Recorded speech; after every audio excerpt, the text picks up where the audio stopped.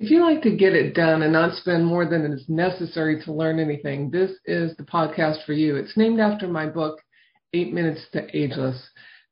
Just 15 minutes every week, you will learn something cool to make your body better, your life better, your mind better. I share tips from my books, from other great healthcare books, some interviews with people who are making life look easy, and peeks into some case studies I see every day as a chiropractor.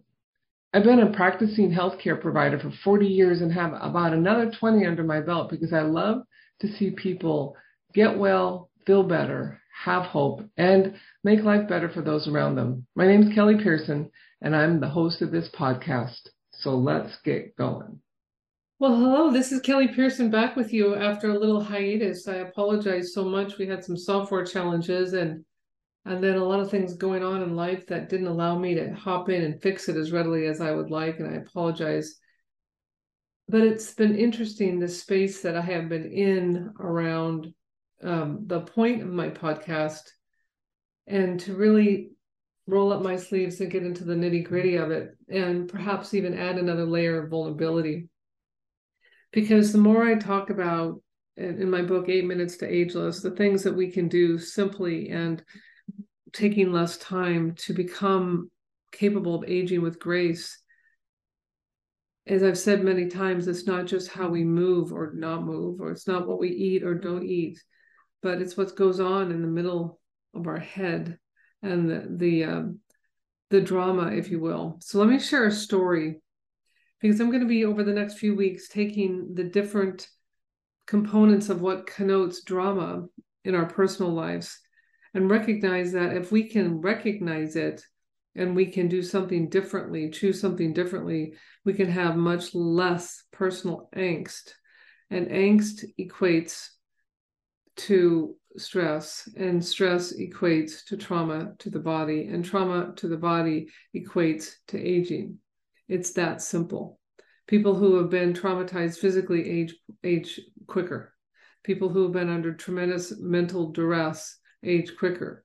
I mean, look at all the past presidents that haven't gone gray much faster than anticipated. So I'm going to take you back 10 years to a weird story. And again, I'm talking about being vulnerable, and I'm good with that because I think that's the only way we can move forward as humans is to be vulnerable with and amongst ourselves. But I was flying to Washington, D.C. I was on a national board and I was running through this airport trying to make this connection. And this particular airport had a lot of construction going on. And so I get in this big Boeing 747 and there are literally 10 people on this plane. I'm the closest person to me is maybe 10 rows up. And I think I've got 5 rows behind me before the end of the plane. It was crazy. I don't know how they could afford to do it, but they did. And while I was running, carrying my heavy luggage, I got something in my throat. I thought maybe a particulate from construction. And I got on the plane and I was coughing pretty good and trying to clear my throat and drinking a little bit of the water that I had. And the flight attendant came up. She said, "Do you want me to stop the taxi?" I'm like, "Oh, of course not. I mean, my gosh, no, I'll be fine." So she brought me some more water, and then she brought me a couple crackers, but I incessantly am still coughing. And now we're strapped in and we're taking off. We're heading down the taxiway full speed, ready to lift off. And I realize my throat is really getting super constricted. And I thought, oh my God, I don't have a big pen around to do a trach on myself, nor do I have the courage to probably do one. I thought of the 10 people on this plane is probably not an MD. And I remember sitting there and my fingers and toes were going numb. And I am getting panicked. I can't take a full breath in. And I thought, oh my God, this is not good. And in that moment, and I promise you, I was not under the influence of drugs or alcohol. And I heard this voice. I am not proclaiming what I know the voice was, what it represented, but this voice said, as if it was coming from behind me, and I mentioned there was no one behind me, "Do I have your attention now?" I thought, oh my goodness. I didn't say anything out loud. I shook my head yes, as if there was somebody behind me. He said, listen, you will be fine in an hour. That tickle in your throat will be gone. Your breathing will normalize. I want you to listen to what I have to say. And in about an hour, when you're normalized, you're going to think this never happened. So take notes right when I'm done. And take notes as to what I have to say. And I started to panic again and really was feeling like I couldn't take the full breath. And the voice said, you don't trust me. So I thought, well, I better trust him. That's the only option I have right now. So I tried to relax, and I noticed that it wasn't getting worse. And what he said, I say because it was a male voice, said, you are meant to be a healer. But in order to really step into the role, you have to get rid of your drama. And that essentially is all he said, other than reminding me, don't forget to write this down because you're going to believe it didn't happen. And you'll be fine in an hour. And in fact, the voice was gone. The panic went away. Within 15 minutes, my fingers and my toes weren't tingling anymore. I knew I was going to be okay. And I thought, did that really happen? My God, what's that? Who's that? What was that? Was that God? Was that an angel? Was it a trickster? Was it a spiritual messenger? I didn't know. But what I will tell you is that it felt benevolent. It felt fatherly, like my higher power was giving me a message, like, just settle down, Kelly. I want to tell you something. And, I chose to be a chiropractor because I had, in my book, I talk about that. I would really feel like I wanted to reach out and touch people in wheelchairs when I was a little girl. I wanted to touch them. I wanted to see if I could help them. And of course, that didn't work out. I didn't have anybody, walk out of a wheelchair, but I still felt through my touching of people, that's how I wanted to help heal. I didn't want to, do surgery or recommend medication. I wanted to actually use my hands. And so chiropractic, kairos, hand, practicos, to practice with, became my discipline over time. And I've been very rewarded to be a chiropractor and very enriched. And I've really considered it a huge privilege to be able to have the person in front of me giving me permission to feel their spine, to feel their motion, to feel where they're restricted, to feel where they're tight, to understand where they're weak, and to help them. And of course, we all think we're not doing the very best we could do. And I knew that there was more for me to attain with regard to my ability to help people. So I started this study of drama. I'm like committed to figuring out, well, what is drama? And as of today, I'm writing a second book about the 21 components of drama, and maybe by the end of the book there'll be more than 21. But I'm going to take them one at a time, and I'm going to start with the biggest one for me, and that was my personal addiction to white wine. I'd grown up in a family and in a social circumstance where alcohol was, just part of the family scene, and it was not a bad thing, and people enjoyed themselves. And actually, my dad became part owner in a winery for a while, and so there was wine around all the time. And when I was 16, I started kind of stealing it. I did. I have to share that with my father since I started stealing his wine, which, by the way, was not very good, but it didn't deter me nonetheless. I was a shy kid, and I noticed that alcohol would make me a lot more socially capable. So that started when I was 16, and then over the course of the next 40 years, I had a conversation in my head about, do I have a problem with alcohol or don't I? And went to counselors, and they'd say, no, you're fine. Talked to good friends. They're like, what are you talking about, Kelly? I've never seen you be, ridiculous. But in my heart, I had a strong sensation that it wasn't the right thing for me. And to further create more vulnerability in my story, I'll go back to when I was in college, and Dr. Val who was the head of the kinesiology department at UCLA. She was, again, I mentioned in my book, very ahead of her time. And she did some very interesting things. I look back on it now and think differently about all of it as the years have passed. But she had this one person that she used to come into the classroom periodically, and she actually did electrophysiological testing with her, hooked her up to EMGs, and then tested her body movement that appeared to be quite unusual. That's not the point of my story here, but she also felt that as if she was capable of transmitting a message from another human, from who no longer was on the planet. And it's called channeling. And in my space today, spiritually, I question that now, but at the time I didn't question it at all. And she had picked 6 of us from the class of 300 who she felt were open-minded to experience this. And we sat around, and this woman was in front of us, and she said, all of you get to ask one question of this person who has access to a lot of wisdom.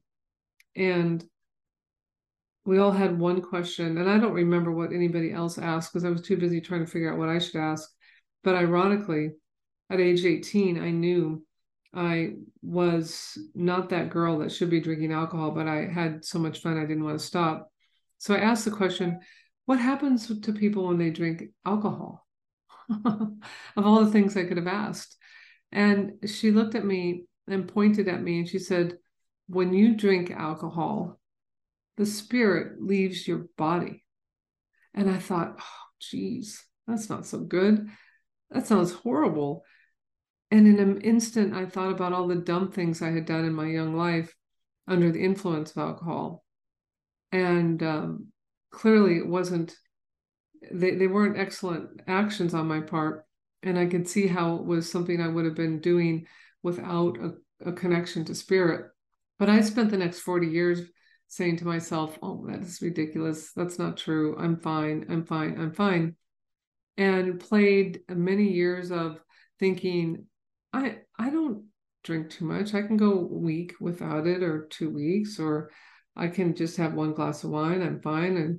But then there would be nights where I'd be drinking 3, or maybe even a bottle, which was extremely excessive. Yet no one knew or thunk, and I didn't regularly get inebriated. That was a pretty unusual experience for me. Didn't like the feeling, to be honest with you. But I knew I was using it to not deal with what was in front of me. And maybe it was my workload, or maybe it was the difficulty I was having managing people, or maybe it was my lack of authenticity and saying things to people that I didn't mean because I didn't know how to be honest with them, or learning to I was always that person that would always say something nice even if it wasn't necessarily true. And you kind of lose some of yourself when you don't have the courage to be honest when it matters. I mean, certainly times it doesn't matter. You don't need to be totally honest with people and hurt their feelings all the time when it's not the right time. Although I do think it is important to be honest and find the right time.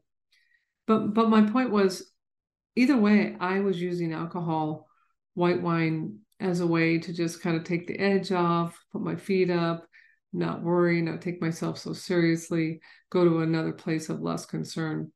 And so when I started my journal on what is drama, it was very clear to me.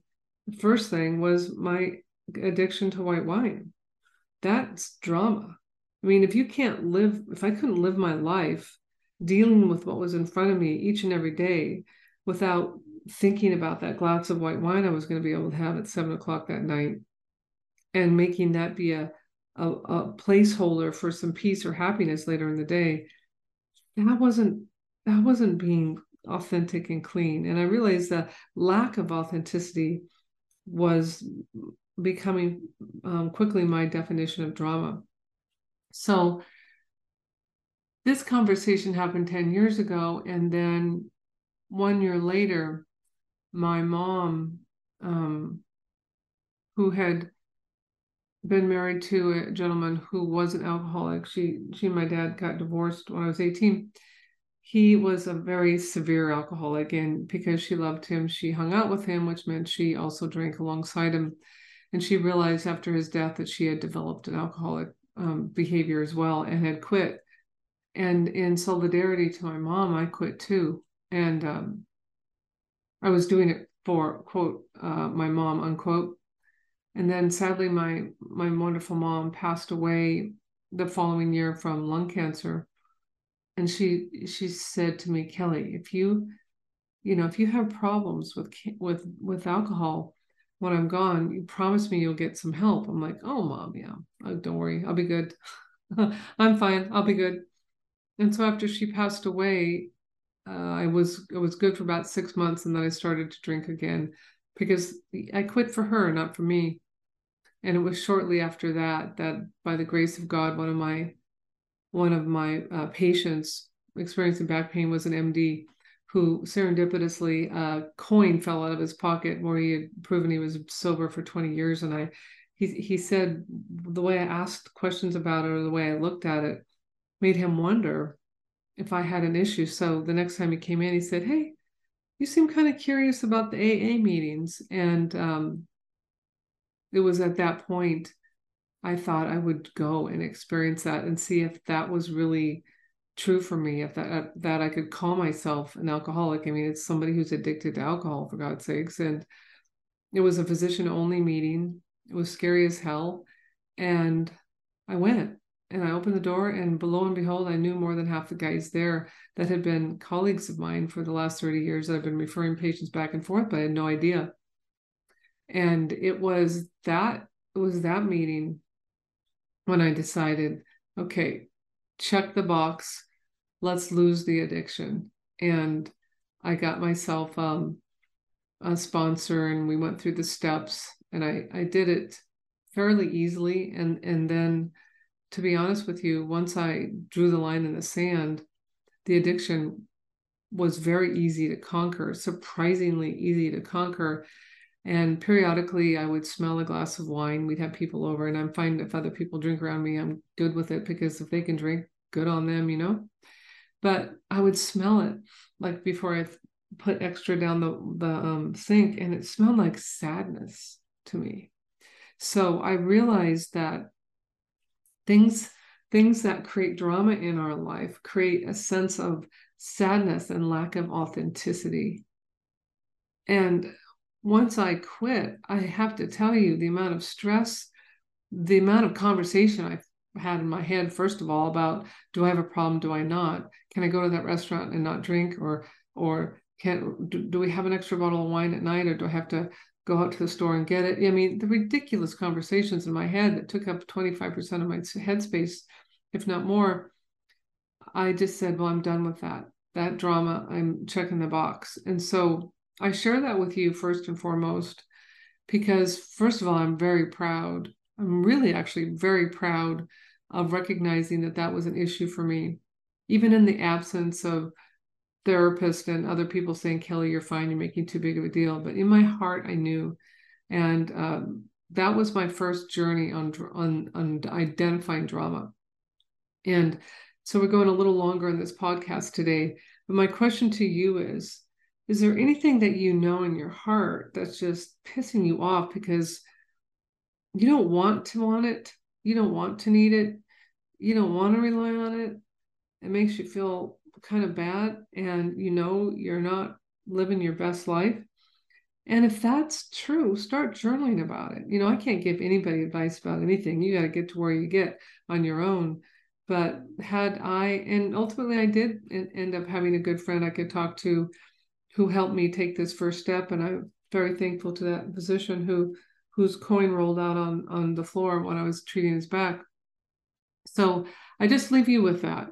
If there's something that is making you sad that you feel like you need, and who knows, it might be Starbucks scones or addiction to McDonald's shakes or addiction to other activities, gambling or sex or whatever the case may be. Because listen, all of us have a penchant for something.